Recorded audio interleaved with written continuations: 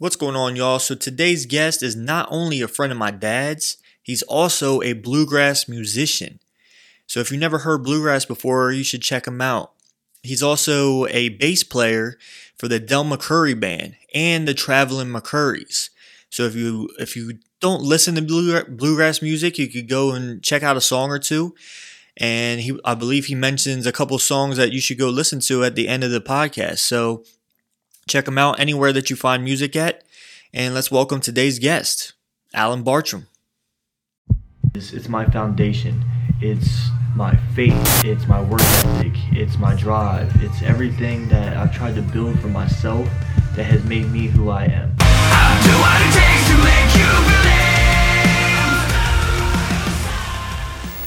believe. Oh, wow. Yeah, I've talked to someone that works at Disney World. I've talked to someone. Yeah, it's a bunch of random, things, and then like with you, like my dad talks about you all the time. Really? Yeah. Like when he goes to Delfest and stuff like that. Oh yeah. But yeah, I always look forward to that, man. I always look forward to hanging with your dad. He's a good dude, man. He really is.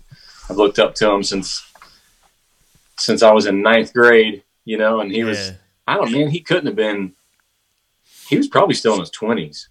He had to be. Yeah. And teaching algebra on an overhead projector. Yep.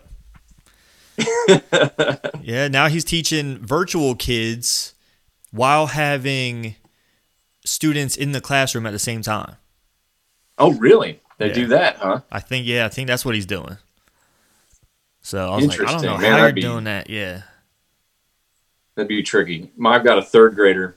Okay. Third grader, and she's been virtual this whole year. And the first couple weeks was a nightmare, man. Just tech issues and things like that, and just figuring out how to do it. But now we've really got in the groove now, and it's actually working really well. She's got a good virtual teacher, and I'm able to be here with her, pretty much so it's been pretty consistent with me helping her with, cause I've been home a lot. So me helping her with her school has been pretty cool. I mean, there's frustrating moments, but overall I feel like she's actually learning pretty well, and she's got like, a lot of one-on-one, actually, not necessarily with the teacher, but with me, so the teachers, some of the classes are live over video, and then others, the teacher will pre-tape the lesson. Okay. And then she'll watch the lesson and then do the assignment. But it's like kind of having a tutor there with you all the time, if need be, it's kind of my role, I guess. So. Yeah. So how's 2021 been treating you? Fine so far, man. So good. It's not like it's not that much different. It's really not, right? It's really not, and but so far it's been good, man. We've just been trucking along. We're as a musician. There's not a whole lot going on. I was one of the bands I play in. We were in the studio for 2 days and working on a record, and that's pretty much been it as far as, musical work. Right. Other than that, I've definitely got plenty of stuff to do around the house here. So, yeah. But up until probably, I think our first gigs that we'll be able to do this year are in April. Okay. So it's really not that far off. When things are going to hopefully start ramping up. Outdoor shows can happen, things like that. So I'm sure it'll be a slow ramp up until a certain point. Right. Were you guys like touring or anything before this all happened? Yeah. In fact, the way we operate as a band, technically I'm in two bands. I'm in the McCoury band, and also the Travelin McCourys, which is an offshoot of the McCoury band. And we pretty much just stay busy all through the year. We don't have like certain touring seasons where we're gone for like 2 months and then home for a little bit. We pretty much just, maybe on average 3 to 4 days out of every week, we might be gone playing music and then home for 3 or 4 days. That's an average. Sometimes it's longer, sometimes it's less. It varies, but we're usually not gone for like, weeks and weeks on end, which is good. It provides a little more balance at home, which can be tricky. Right. But yeah, in fact, I think we came home from being gone for like maybe 6 days, 5 or 6 days. And, you were starting to hear about, coronavirus and, there was still a lot. This was like late February, like the last week of February, first week of March or something like that. I forget exactly when, but remember, hearing about it and thinking, I wonder what this is going to be like. Nobody knew anything yet. And of course, got home and my daughter was on spring break and never went back to school. Yeah. Dang. And so, yeah, it was like, well, we'll probably get back to work around, May. We'll probably be able to do like Del Fest, Yeah. I was like, yeah, we'll be able to do Del Fest for sure. Right. Nope. No. And that the target just kept getting pushed way back, so. Yeah. Yeah, it's been weird, but this past fall, we were able to get out, and do some outdoor shows in Virginia, North Carolina, South Carolina. Okay. And we may have done like 10 shows total, and then that was it again. So yeah, it was awesome to be home this much. Oh, I bet. It's a tragic thing, but if I can take something positive from it, I never dreamed I'd get to spend this much time at home with my family. One time my daughter asked me, this was a couple years ago. She said, "Daddy, have you ever been home for a whole month?" I said, "Oh man, well, not in a long time. Probably not since you've been born." And she said, "Will you ever, get to be home for that long?" I said, "Probably not, sweetie." Yeah. And it just wasn't. That wouldn't be any part of what we thought would be reality. Right. Yeah. And that was okay. That's all she's known. It's all. I have 2 daughters. I've got a 3-year-old and an 8-year-old. Okay. And that's just what Daddy does. He's gone for a while and then he's home for a while. And then when I'm home all day. I'm with them all day. And so getting to spend that much time with them at these ages that are like they're both. Every age is important, but these really early developmental stages of a child's life is really special. And now I realize how special it is when I've been able to be here for that long consistently, that part has been amazing, So what did they think about the music that you play? They like it. That's not something they my wife likes to listen to it. Like I don't care to listen to like our own recordings, stuff that my wife likes to listen to live shows. Okay. I'm like, don't play that. I don't want to hear that, Yeah. Because I just critique it. It's like, I don't enjoy it. Yeah. I'm like, don't play that.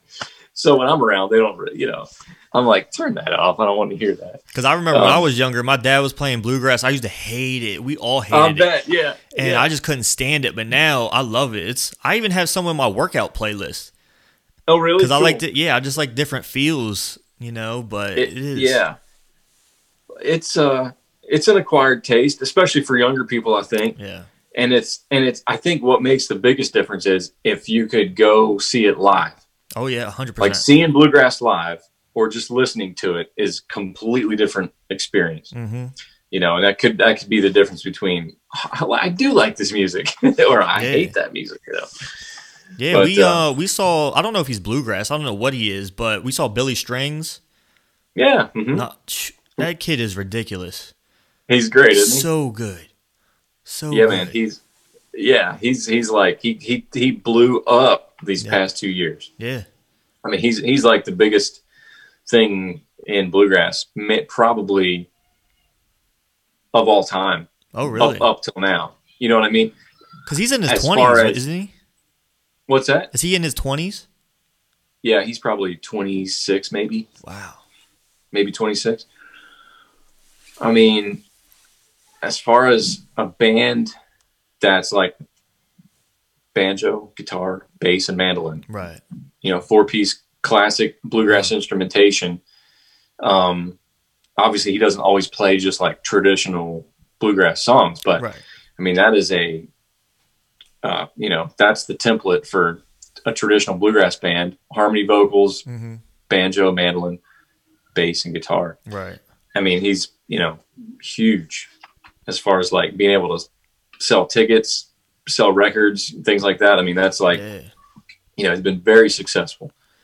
He's worked really, really hard for it Now, too. is bluegrass something that you grew up listening to? Like, how'd you get into like the bluegrass, genre to play that kind of music? I didn't really grow up listening to it. I was aware of it as a young kid because I had an uncle who had a regional bluegrass band, actually based in Delaware. It was a band called Special Blend. Okay. And so, as like maybe a 7-year-old kid, that they put out, they self-produced an album. And so I was aware of that. I heard that. I was like, I like that. But I wasn't really into any particular kind of music. My mom and dad sang in church.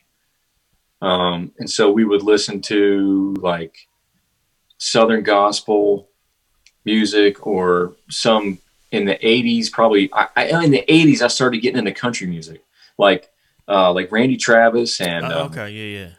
Yeah. like Clint Black, and like some of the like the mid 80s to late 80s country artists I like really got into. That wasn't cool at all. Yeah, yeah. I was like, I like this stuff. But of course, MC Hammer was really cool too. Right. Yeah. Yeah. all the other stuff that was on the radio, but I wasn't really allowed to listen to that stuff at home. So Okay, I would yeah. hear that stuff at my buddy's house. I'd hear like, pop music or rock music, away from home. At home, I'd listen to country music or, gospel music. Mm-hmm. And so I didn't really, wasn't really into bluegrass until I had started working for that uncle who'd had a band. Now, he didn't have the band anymore. He was a business owner in Bear. He had a business called Delaware Lawn and Tree Service. Okay. It was right not far from Red Lion. Mm-hmm. Right there at, I think right now it's called Mid-State. Oh, yeah. I know what you're talking about. You know that spot, that Yeah. intersection that's Yep, right at the corner. crazy. Yeah. Right, yeah. Yeah. Okay. He had that place for years and years. I started working for him there at the garden center.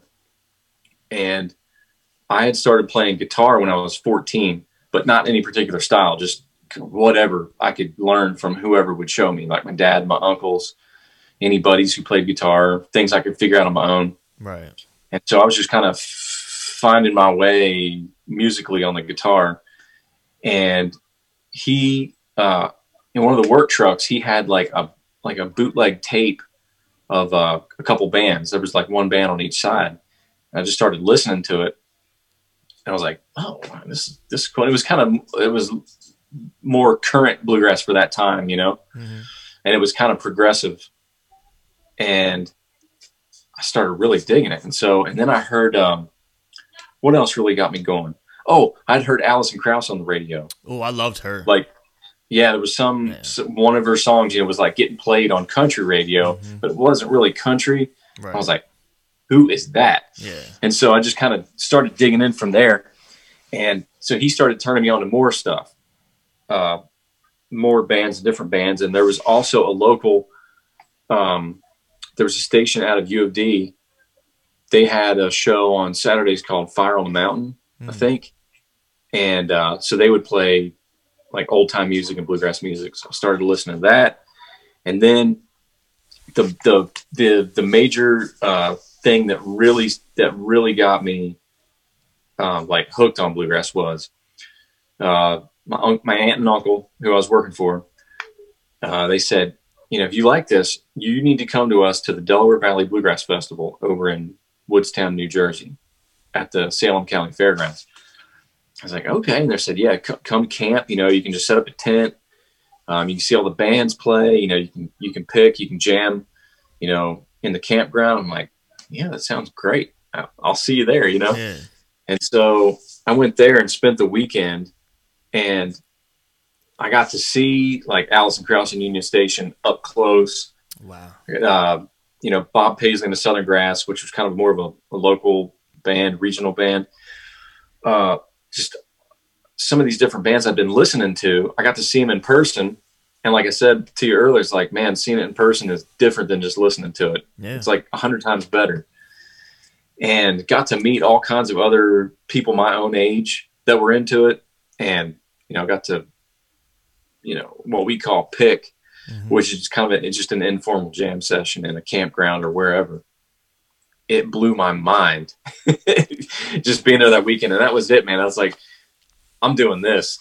I didn't know if I would do it professionally. That wasn't even that didn't seem like even a possibility. I wasn't worried about that. I just that's like, I'm doing this for fun, So then I started going to every festival I could get to, on the weekends. And so you already played instruments by that time?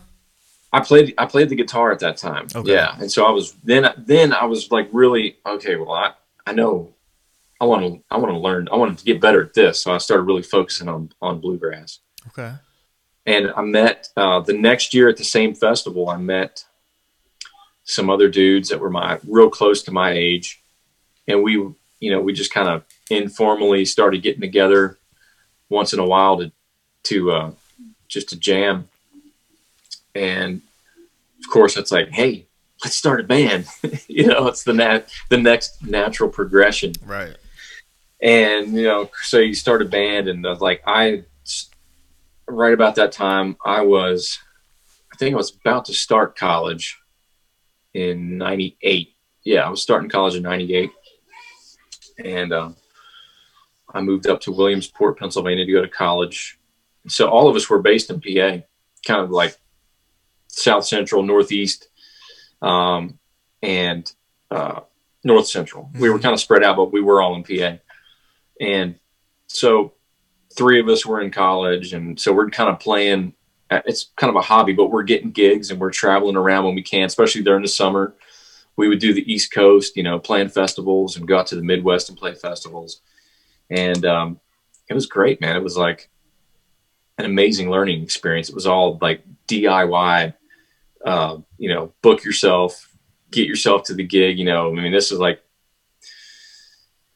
back in the, it seems funny to say this. It makes me sound so old, but like when we didn't have cell phones, we didn't have GPS, we used an atlas to get, where we were going. And it was so cool, man. It was just like we were living the dream. But even at that time, it was still like, well, when I'm done with college, I'm probably going to, stop doing this and, get a real job and whatnot, kind of settle into my professional career. I was studying horticulture.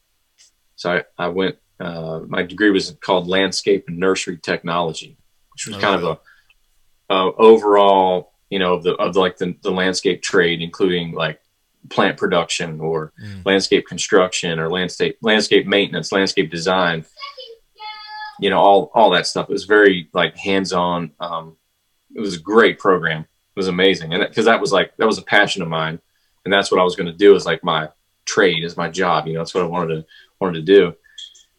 And, but then, through playing in a band like that, getting to travel around, got to meet so many people. I got to meet a lot of my heroes, and one of which was Kenny Smith, who was a guitar player in a band called the Lonesome River Band at that time. And, he was, and almost all of them, all of the like seasoned, experienced, older dudes that we looked up to that were our heroes were very welcoming, which is kind of a thing in bluegrass. It's like everybody knows everybody. For the most part, everybody's very encouraging. And so, Kenny had expressed to me that, if the chance ever came up, he had started a band with his wife. He had left Lonesome River Band. He and his wife, Amanda, had started their own group. and they put out one, or no, two. They put out two albums, and he had at one point he'd said, that it might be a possibility if there was an opportunity for me to play in their band. I was like, really? In my mind, I'm thinking, really? That seems crazy. I mean, I can't imagine, but it was kind of an epiphany of like, so, I mean, I've only ever played in my own band, and that's anybody can play in their own band. Right. But for someone else to want you to play in their band, it was like, okay, well, that seems like that would be, incredible. Mm-hmm. Right. I mean, it would be like, what an opportunity that would be. And it kind of opened my eyes to the reality that, well, maybe I could do this, even for just a little while. Maybe I could, advance in this, in the music business. And so, it turned out that it actually came about. And so I was finishing up college. I had got an offer from Kenny and Amanda to play in their band. And I had a lot of friends that lived in Nashville. And so I was in Williamsport, Pennsylvania for 5 years. And I only lived there because that's where I went to college. I didn't really, of course, when you're college is over, your friends kind of scatter and you're like, well, there's nothing else here for me. Am I going to move back home, near home, or maybe I'll move to Nashville? I've got a cool gig. I've got friends there. Maybe I can pick up some side work as a musician there. And so I just was like, in the audacity of youth, I think you have when you're young and dumb, is like, yeah, let's move to Nashville, Right. Yeah. And so I did, and that was in 2003. I moved down here right before Thanksgiving. And actually, one of my bandmates from my first band, he moved down too, and we rented a house together. We split the rent on a house when you could rent a house in Nashville for like really cheap. Yeah. It's probably 3 times that now. I mean, there's no way you could afford it. But it was just like the perfect time to move here, in my experience at that time. And luckily I had a lot of friends, and so I was able to pick up some random fill-in gigs here and there, and just meet more people. It just kind of snowballed until I had an opportunity to fill in for Mike Bubb, who was the bass player in the Del McCoury band. And I met him when I first moved here at the Station Inn. And I made it a point to like introduce myself to him. So it was like, I met him at the Station Inn. I saw him. I was like, I need to meet Mike Bubb, Yeah. And so I introduced myself to him, and Mike's always been like a great connector and like mentor of, younger musicians. And so, he had come to see the Kenny and Amanda Smith band play at the Station Inn. And so, I was, I guess, on his radar, and he saw fit to ask me to fill in for him on the Opry with the Del McCoury band. And so I did. And so through that, I met, the rest of the band. So I was on their radar. And so when Mike left the band, and they were looking for a new bass player, I was someone who would play with them before. Of course, there was other guys trying out for the gig. Mm-hmm. Yeah. I was still playing with Kenny and Amanda. And, but they called me this, hey, can you come, play with us sometime while we're going through this process of looking for a new bass player, basically. And I'm like, yeah. And I was torn, about it. I mean, not that I wouldn't want to go fill in, but, when, to think about, leaving, Kenny and Amanda, who were great friends and I loved playing with them. It was like, I'd only been with them for a year, maybe a year and a half at the time. And so I was like, man, if I get offered this gig, am I going to take it? I mean, for one thing, it's like you're taking the the place of a band member who had been there for like 13 years, a beloved band member who the fans love. Is like, you know, geez, I can't fill those shoes. You know, I don't want to be, you know, because I as a fan, I've seen that happen. You know, like somebody new comes into a band, I'm like, I don't know, man. Exactly. I like the other guy better. You know, it's like, and so there was that, you know, and but anyway, I played, and when I could with them, I played with them for probably 2 months off and on. And the process of that was just going on the road and playing gigs. It was like no official, hey, you're coming to try out for this gig, you know, at this rehearsal space. It was like either get on a plane and fly to the gig with them or get on the bus, go to the gig with them. And then you just go play the show, you know, sink or swim kind of deal. Right. Yeah. Which was great because it really forces you into like upping your game. And so, I told him, I said, I let him know that I definitely was interested in the gig, but I also tried to, you know, I didn't bug him about it. I was just like, if they want to hire me, they'll let me know, you know?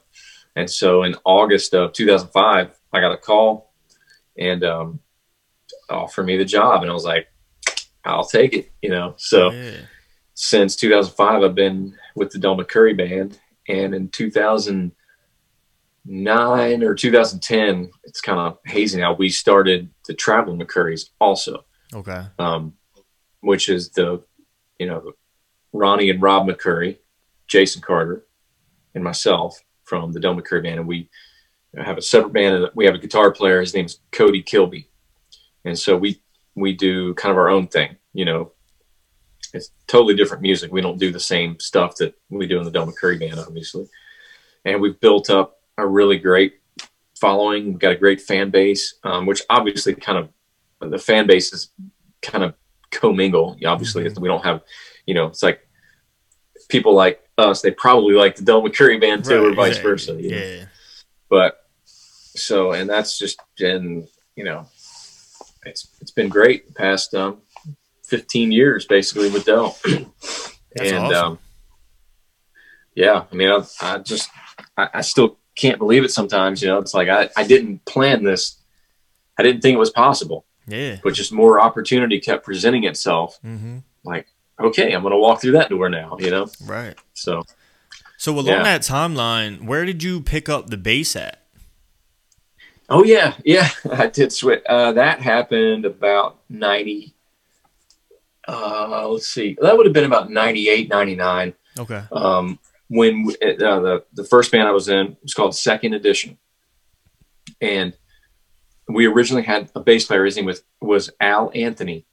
So there was 5 of us. There was 2 guitar players, me and Justin Carbone.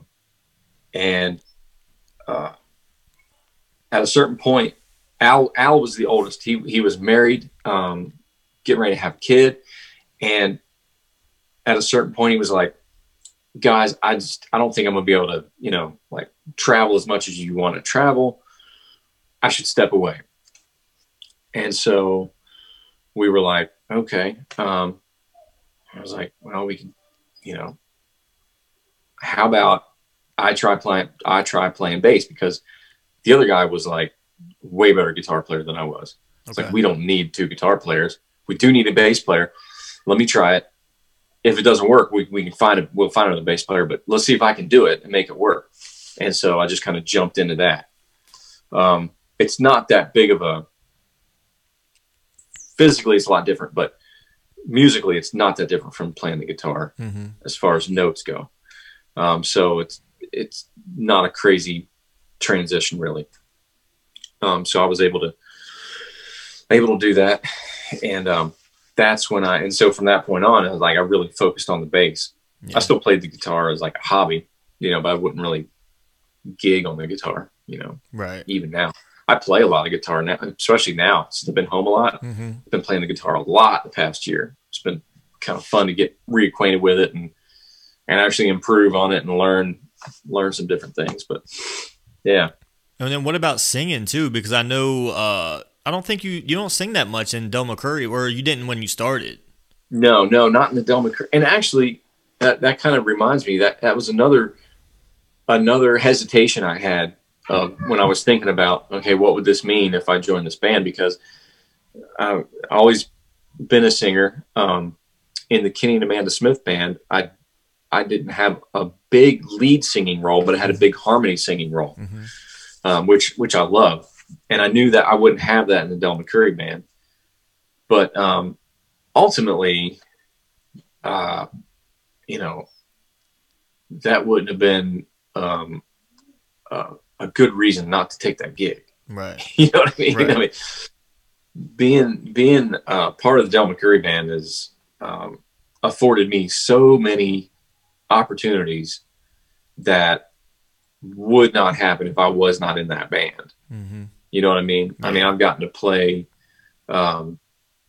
with so many different musicians or bands, or gotten to meet so many different people that I would never have gotten to meet not being in that band. So it's definitely it's like whether it's deserved or not, it's like if you're in that band, okay, Yeah. you're cool, you're good. You know what I mean? Yeah. So it's it's been an amazing opportunity. You know. Yeah, that's cool, man. So, like, what kind of people, like fans, do you? I don't know. I'm sure you've seen what kind of people are drawn towards country compared to what people are drawn towards bluegrass. Oh What's the difference? Totally. Yeah, there's I mean, there's some crossover, but there's you can, I mean, at least you know, the places we play, like let's say the Del McCoury band fan base is very diverse. Yeah. There's old folks who have been into traditional bluegrass for a long time. There's hippie kids. There's like jamgrass fans. There's just regular kind of, you know, young families who come with and they bring their kids. And it's all over the board. And the Travelin McCourys fan base isn't that much different from that. Okay. Which is cool because you see, it's amazing when someone brings their kids to your show. That's kind of a point of pride for me. Yeah. That someone can bring their kids to our show. And, you know, their kid's not going to hear or see something that, you know, they don't want them to see. Right. You know, it's really cool when those kids, like you see those kids get older and they still like your band. Yeah. You know, that's pretty cool. So now, is there like a place where you go where you get like the craziest people, like a certain state or anything like that? Yeah. You mean like a party crowd? Yeah. Yeah. Colorado has a great music scene. Okay. Like we can go to Colorado and play, like you could stay in Colorado for a week and play, you know, like Fort Collins, Denver, Colorado Springs, and then go into the mountains to like Aspen and Copper Mountain, Beaver Creek, Avon, Telluride, Grand Junction. I mean, you can tour Colorado for like a week or two and have amazing crowds every night. Wow. Boulder. I mean, it's an amazing state people love music and they're great crowds. California's awesome. So many places out west are really. Okay. But usually like craziest crowds, usually like a late night festival crowd. Right. Yeah. You know, where it's like, what is going on in here? You know, out and, one of the biggest eye-opening things for me when I first joined the Del McCoury band was first time we played High Sierra Music Festival in Quincy, California. So it's Northern California. It's inland, you know, it's up near the Sierras. It's just kind of out, you know, it's kind of a rural area. But it was like my first real like hippie fest. And I had never seen anything like it before. I was green, man. And I was walking around that place like, whoa, there's some interesting folks here, Yeah. you know? It was great. It was great, man. I know my dad's And told me some stories, and I'm just like, I was like, what? Those kind of people listen to that? He's like, yeah. He's like, you'd be yeah, man. surprised. Yeah. That's Yeah, man. wild. Your dad has been like, uh, such a supporter of me since I first got into playing music, man. He's always been, you know, really supportive, which has been really cool, you know.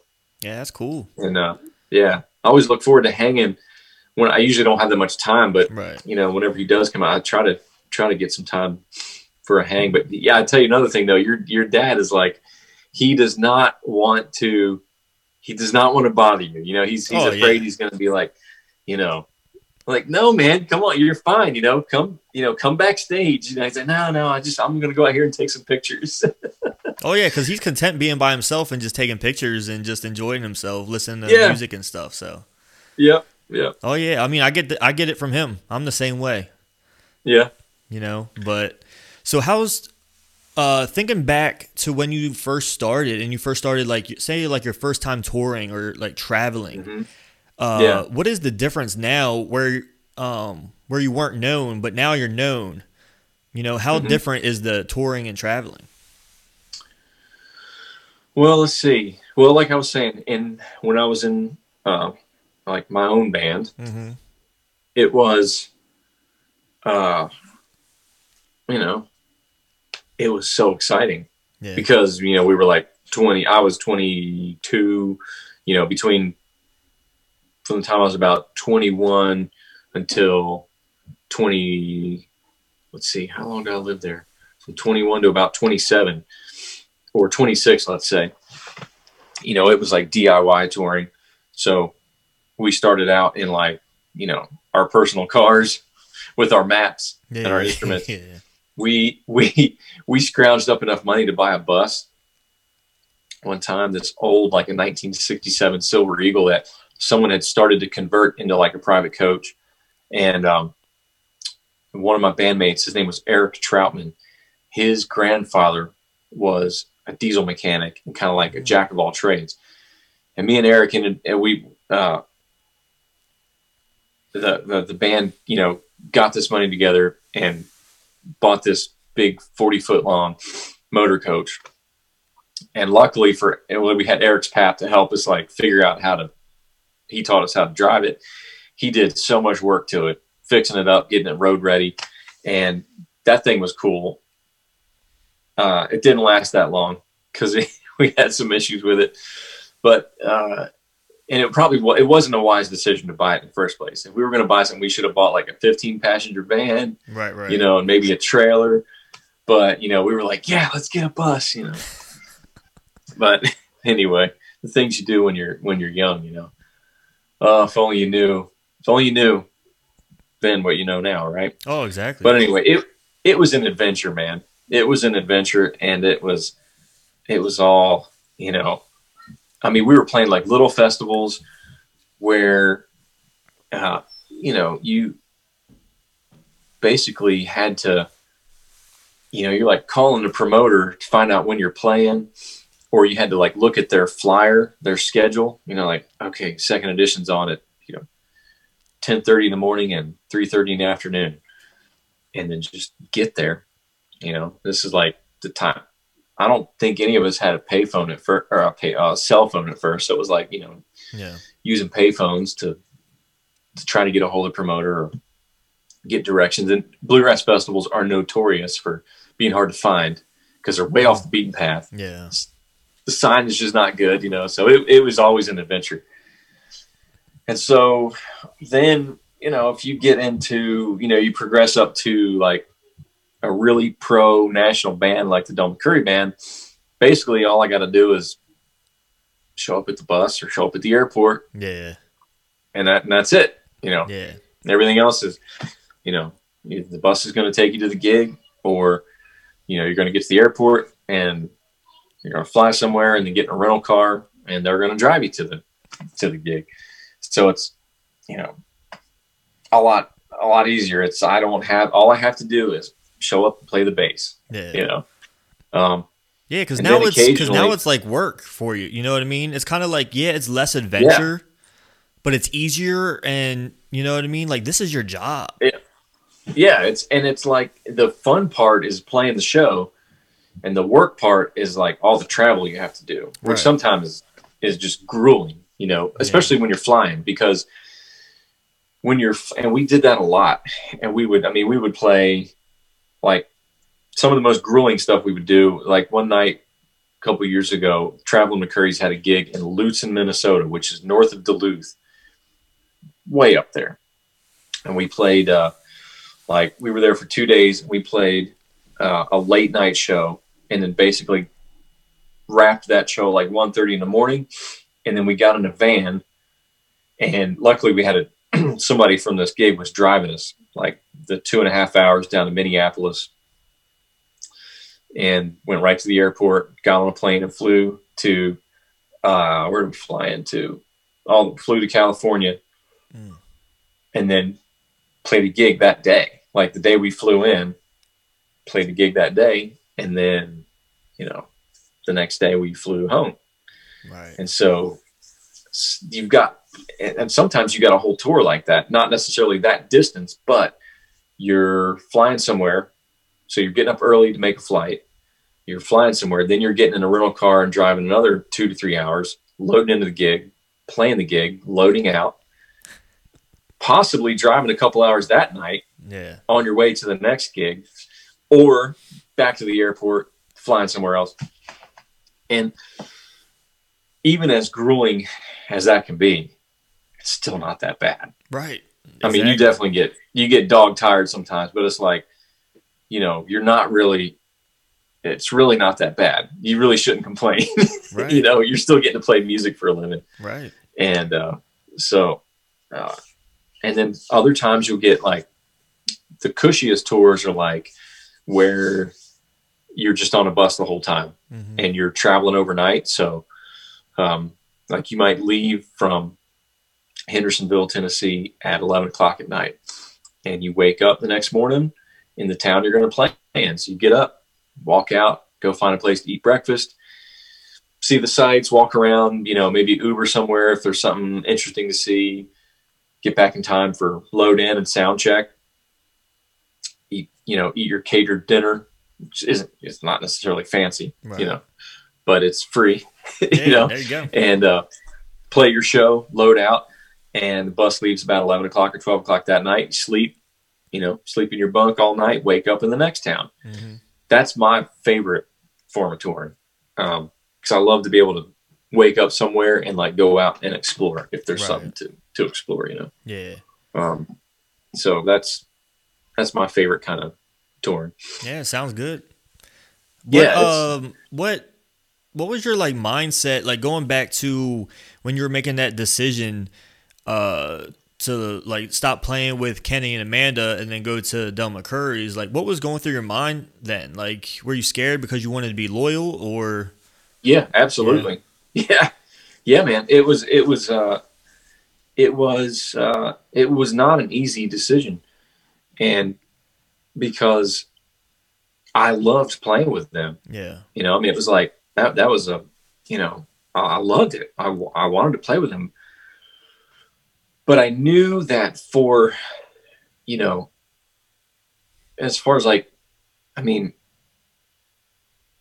it wasn't a lateral move, right, to go to the Del McCourys band. It would be foolish to leave a band you love for like, you know, another band. You're like, yeah, I like this band, but it's not really. They were similar in the long run. Yeah. In the long run, it's not really an advancement.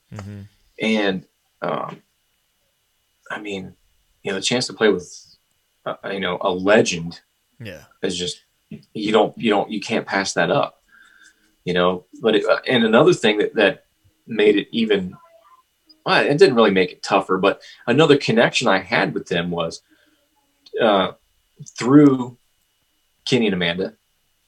I met Amanda's sister, who I started dating. Oh. Right, and so me and Amanda's sister are dating, and you know, we were getting pretty serious, you know. So it was like, you know, it's almost like you're not technically family yet, but we did become family because we ended up getting married. Okay. And anyway, so yeah, I mean, there's a lot of these decisions, a lot of these things you're thinking about. So I was torn, but it was also like, I can't turn this down. Right. I can't turn this down. I feel like I would be foolish to turn it down. It's, ultimately it's going to be good for me and my family and eventually my kids and everything to have a gig like this, So what about, and it turned out to be fine. I mean, they were very understanding, and it's, obviously now we're like, they're my brother and sister-in-law. Right. Actually, Amanda's here right now with her little girl. Okay. Yeah. We only live like 4 miles apart. So that's cool. Yeah. So, from like the other guys from Second Edition, did they still continue like trying to do more?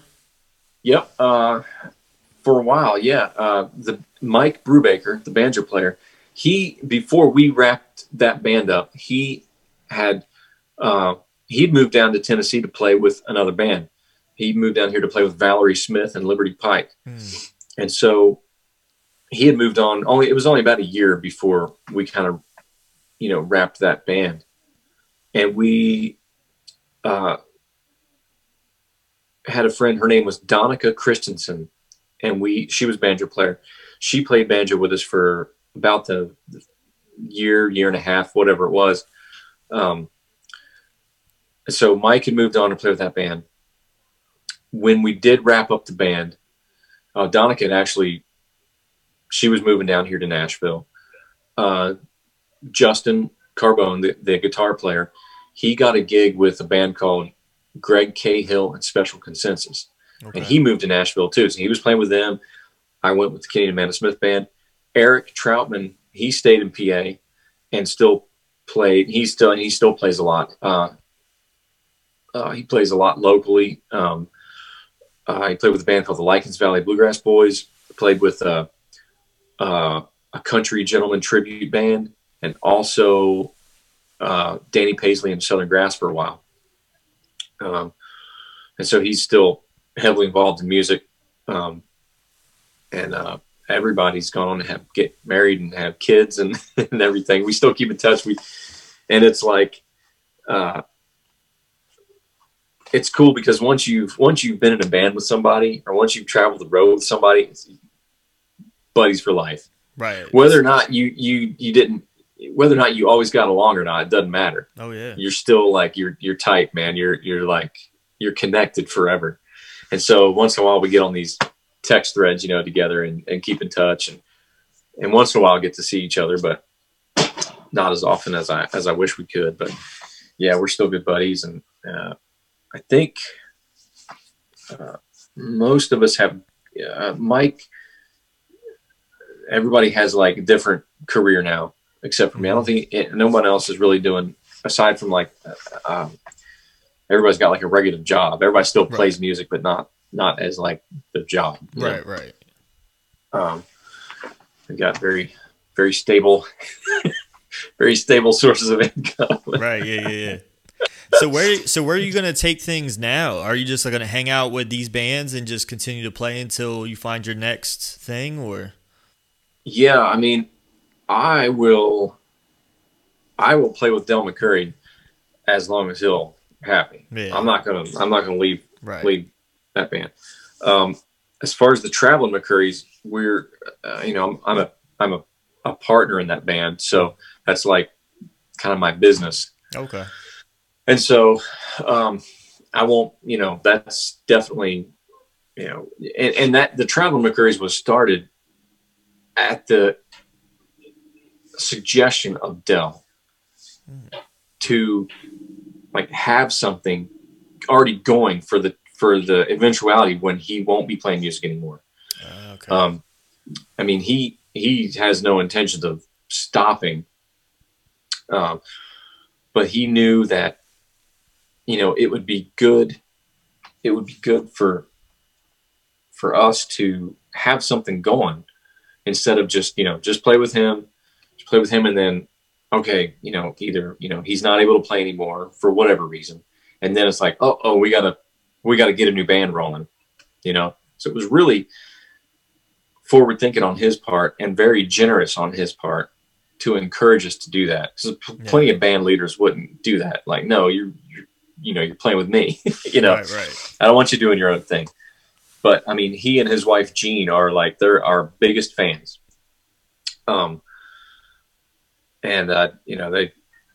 They've always made me feel like part of the family. You know what I mean? Mm-hmm. And so it's just been an amazing opportunity to get to be a part of that band. And so, that's it. The Del McCoury band still takes precedence with booking and things like that. So usually in normal times, the agents would kind of lay out the Del McCoury band schedule, and get these things laid out, and then they would kind of create the Travelin McCoury schedule in a way that made sense for both bands. And it's been pretty cool. Sometimes it gets logistically difficult because you've got you're doing shows with both bands in different places. Right. Now sometimes it works out where you can do a show at the same festival with both bands, which is awesome. It's like that's great. You can make that work. This will be, we've been building this band for a while. We've put out one recording, which was really successful. We're working on another one now. We just released a single a couple months ago. We'll have another single coming out shortly, and then kind of another one. That's kind of the new record business model, and so of course now we've had to, not reevaluate, but we've just kind of had to slow down, and there was only so much we could do this past year, basically. Now guys, I don't know how, so where does bluegrass writing come from? You know what I mean? Where do you pull from to write your music? Because you guys write your own music, right? Some of it, not all of it, okay. But some of it. Yeah. I have usually I've been, I'm not a prolific writer. Mm-hmm. I don't churn out a bunch of songs, but right. Our first record, I had the three songs that I sang on that record were ones I had co-written. And the inspiration for those songs happened to be, one of them was inspired by, a close buddy of mine who was going through a divorce. It kind of just, started out down this period, and it kind of ultimately in the songs, it's worse in the song than it was in real life. Yeah. You know what I mean? But right. Use some artistic license there. Another one of the songs was just kind of inspired by a ballad of a mythical figure, John Henry. I don't know if you've heard of John Henry, but John Henry was a slave who worked on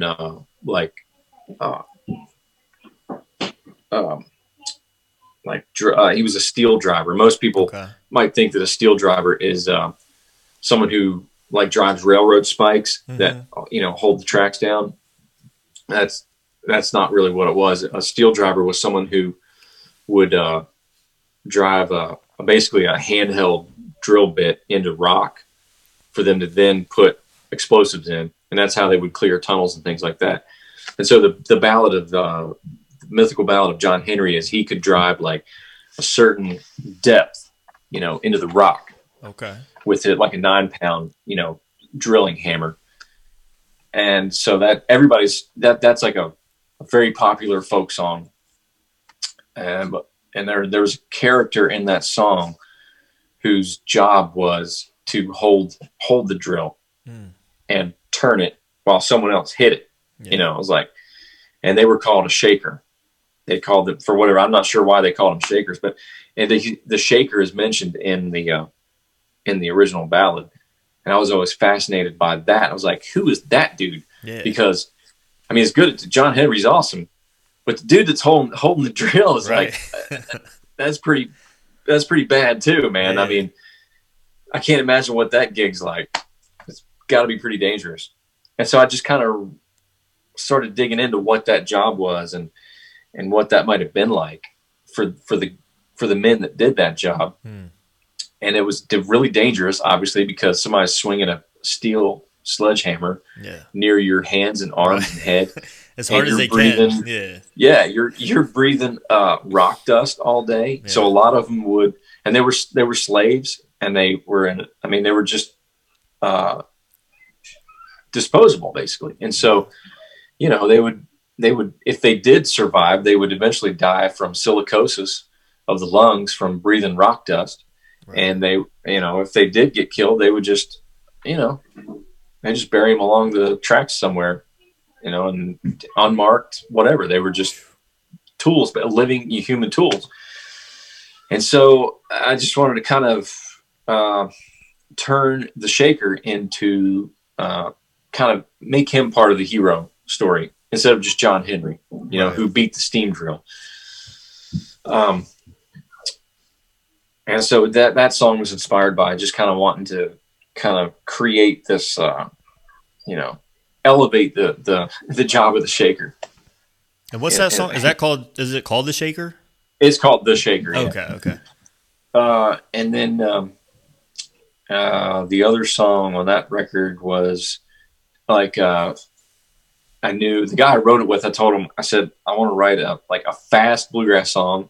It's going to have a jam on the end, and it's just going to kind of be about what we do to get to the gig. So basically, you know, flying on a plane or riding a bus, and just kind of like, it's going to be fast. And, you know, so we went into the writing session with that stuff in mind. You know, we came up with the song called Travelin', and it's just kind of a fast barn burner.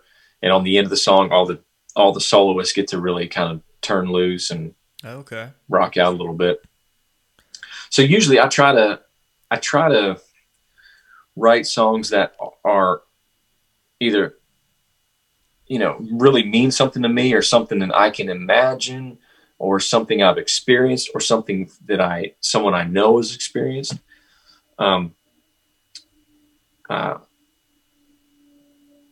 That's where, for me, it comes from. A lot of traditional bluegrass songs are like lost love, you know, missing mom and dad, missing the old cabin home, you know, on the hill, things like that. And that's cool, but it doesn't inspire me to like, I want to write a song about that. I usually try to, I'm not always successful. I try to find like a different angle, or, you know, I wrote a song, since we've been, you know, off the road, I've tried to write a little more. And I wrote a song with my buddy, Eric Gibson of the Gibson Brothers, has been like a mentor to me and someone I've looked up to for a long time. And I just had an idea about, how, a lightning rod works on a barn. Like it protects the barn basically from burning down, from being hit by lightning. You know, I mean, it's like, it can't protect it from the wind or the rain, really. You got to have a good roof, right? Because if everything gets wet in the barn, it's going to rot. It's going to fall down. So it's like the lightning rod takes those big hits. And it was like, so we started kind of talking about that, and how, like, you know, you want to be a lightning rod for your kids. Right. You know, you want to protect them from those. You can't protect them from everything, but you want to protect them from those big hits. And then the more we talked about, we're like, really, our the mothers and the wives are really the lightning rod for the whole family, you know? And we're like, that's where we should go with that, you know?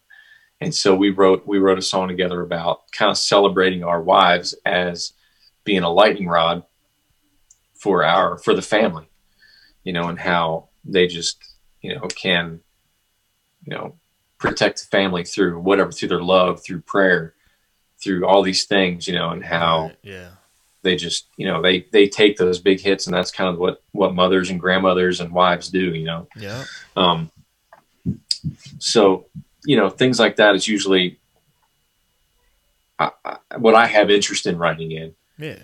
I'm not very good at, there's some writers who, I mean, and there's hundreds of them in Nashville, who can go to the writing office every day and they'll turn out 3 or 4 songs a day. Yeah. And, some of them are probably fine. Mm-hmm. And some of them are great.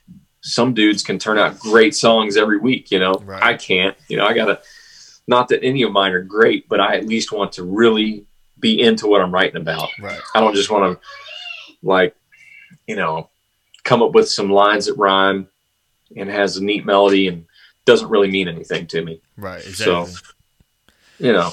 So, what kind of advice would you give someone, and we'll wrap it up with this, is just like, what kind of advice would you give someone that, is doing the same kind of thing, starting off playing guitar or playing another instrument and,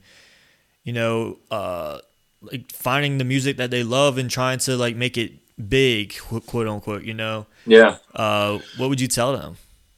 Well, it's hard to say.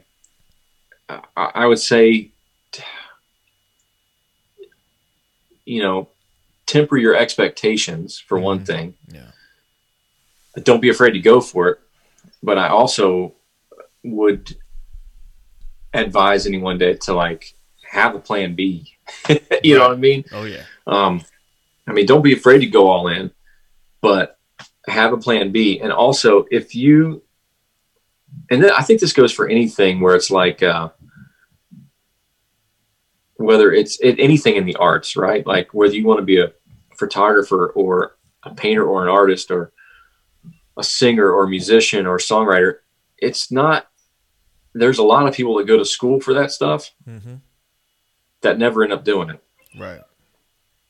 And I think I wouldn't discourage someone from going the official, scholastic route. But you've also got to be out there hustling and actually doing that stuff. Like if you're a photographer, you want to be a photographer and you just go to college and learn how to operate a camera, learn how to compose shots, but you're not out there trying to drum up some gigs, like taking, graduation shots or wedding shots, or even if you're doing it for free to get the experience, out there actually practicing your art and getting into a position where you could make a living at it. Same thing goes for music. It's like, if you just, sit in your room practicing, you could be the most amazing musician, and you only play in your bedroom, right? You're not out there playing with other people, meeting other people, networking with other people, getting out there on the scene and waiting for those opportunities. And I think the other thing that'll either get you a job or it'll make you keep your job is being professional.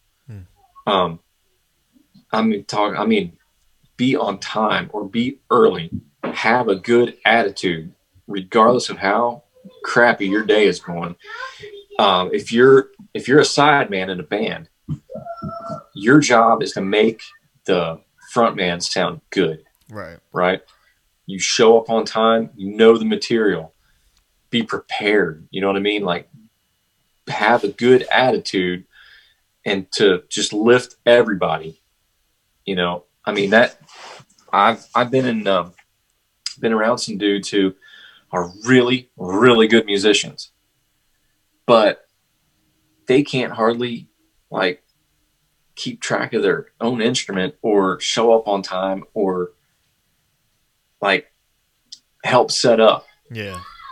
You know what I mean? If you want to impress somebody, be a good musician, but almost I think a mediocre musician who is very reliable will be more likely to keep a job than the person who's just constantly, you have to babysit them or,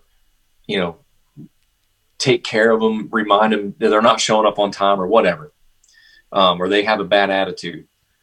Work on that part and be, if you can, there's a lot of gigs in music where you're not going to be the star, but you can make a good living, back in the star or whatever, it's just, and man, a good attitude and a good professional work ethic goes a long way. I am not an amazing bass player by any stretch of the imagination. I'm a very, I'm solid. I'm not flashy.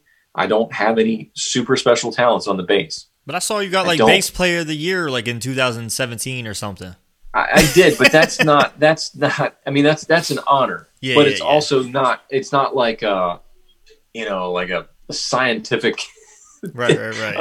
Like, yep, you were definitely the best at what you did. I mean, it's a very it's an industry type thing where it's like that was awesome. Yeah. But that doesn't mean I'm technically the best. There's plenty of bass players who are way better than me. But if I think what's helped me is working on professionalism and having a good work ethic and things like that. Right. That goes a long ways, man. It really does. And I would encourage anybody to get out there and hustle. Go. If you want to, find something that sets you apart. If you want to move to Nashville, I mean, there's everybody that that that waits your table is probably a songwriter or a singer or a guitar player. Yeah. Like within a 30-mile radius of this town. I mean, it's stiff competition. And so, work it. You got to work really hard, or you got to be lucky. I mean, I feel like I got super lucky. Yeah. I got super lucky. But I also moved here at a time when it was like just perfect timing to be like a bluegrass bass player. Right. So I was really blessed, man. And, so yeah, my advice would be hustle. Yeah, I agree 100%. But yeah. so what's a song for people that don't listen to bluegrass? What's a song that would like kind of turn people's heads to it a little bit by you guys? Oh, let's see. Del McCoury Band, 1952 Vincent Black Lightning. Okay. That's probably his like most requested song. And that's a song they recorded before I was in the band. And it's an awesome song. It was written by Richard Thompson. He's an amazing British songwriter, singer, guitar player. Been around for a long time. Just a great story song. That's like a perennial favorite that the band gets requests for all the time. Almost everybody loves that song, Yeah. I tell them to check that out. What's a song that you do that you have really fun with? That you sing and stuff in? That I sing? Yeah. Probably that Travelin song I was telling you about. Okay. From our first record, yeah.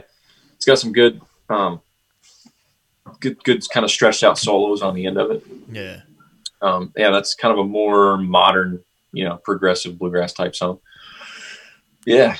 They want to check that out. That'd be cool. All right. I mean, that sounds great, man. And I appreciate you doing this so much, man.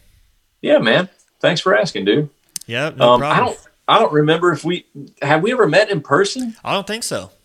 I don't think we have, right? No. Yeah. I mean, I definitely wanted. I definitely wanted to go to. Right? I was, yeah. Okay. I was. I competed a couple years, and then I'm definitely in like the health and fitness industry. Because right now I'm trying to I have an online supplement store, and I'm trying to actually have my own physical store. So working on that. Yeah. Yeah. That's awesome, man. Yeah. I have an older stepbrother who he's like, what is he, 50? I think he's 51 now. Okay. Who always wanted to be he's always like just been a natural super athlete, regardless of what he did. But he actually he was like, I'm going to do this. You should check him out. His name's John Vickers. Okay. He lives in Townsend. Okay. But check him out, man. He's insane. He competed in like I don't know anything about it really, but I know he won a couple competitions doing it. Okay. But you should check him out. Maybe touch base with him. I don't know how serious he still is about doing it, but he's a beast, man. He's a total beast. Yeah, I mean, that sport, it's a different animal. Oh my gosh. Yeah. Especially at that age, I'm like, gee, man. Oh yeah, if he's still doing it, that's crazy. Yeah. He's it's impressive. But like I said, he's always been just a natural super athlete. You know, I was always impressed with how much different stuff your dad was into. Yeah. You know, just like Australian rules football and kayaking. And yeah. I mean, I played Australian football too. Oh, did you? I did. Yeah. He's into hiking now.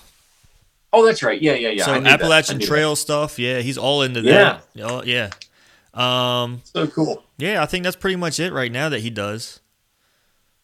But good for him, man.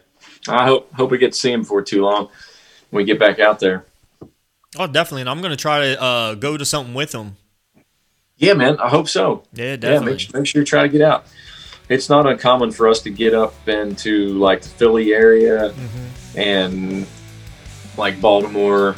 We don't do once in a while Wilmington, but usually it's more like Philly, Baltimore. It would be like the closest things to y'all. Yeah, I've been to Philly a couple of times to see some different shows and stuff like that. Because I'm more into like the metal and metalcore and screaming and stuff like that. Yeah.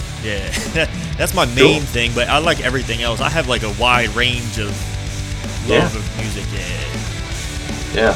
So, man, Billy can lay down some pretty thrashy metal stuff. Oh, I'm sure. Billy Strings. I'm sure. Yeah. But yeah, man, it was awesome talking to you, and I appreciate you doing this. Yeah, man. Thanks for asking, Ben. Hope you have a good rest of the year, bud. All right, man. Hope we get to meet in person sometime. Yeah, man. You too. All right. All right, dude.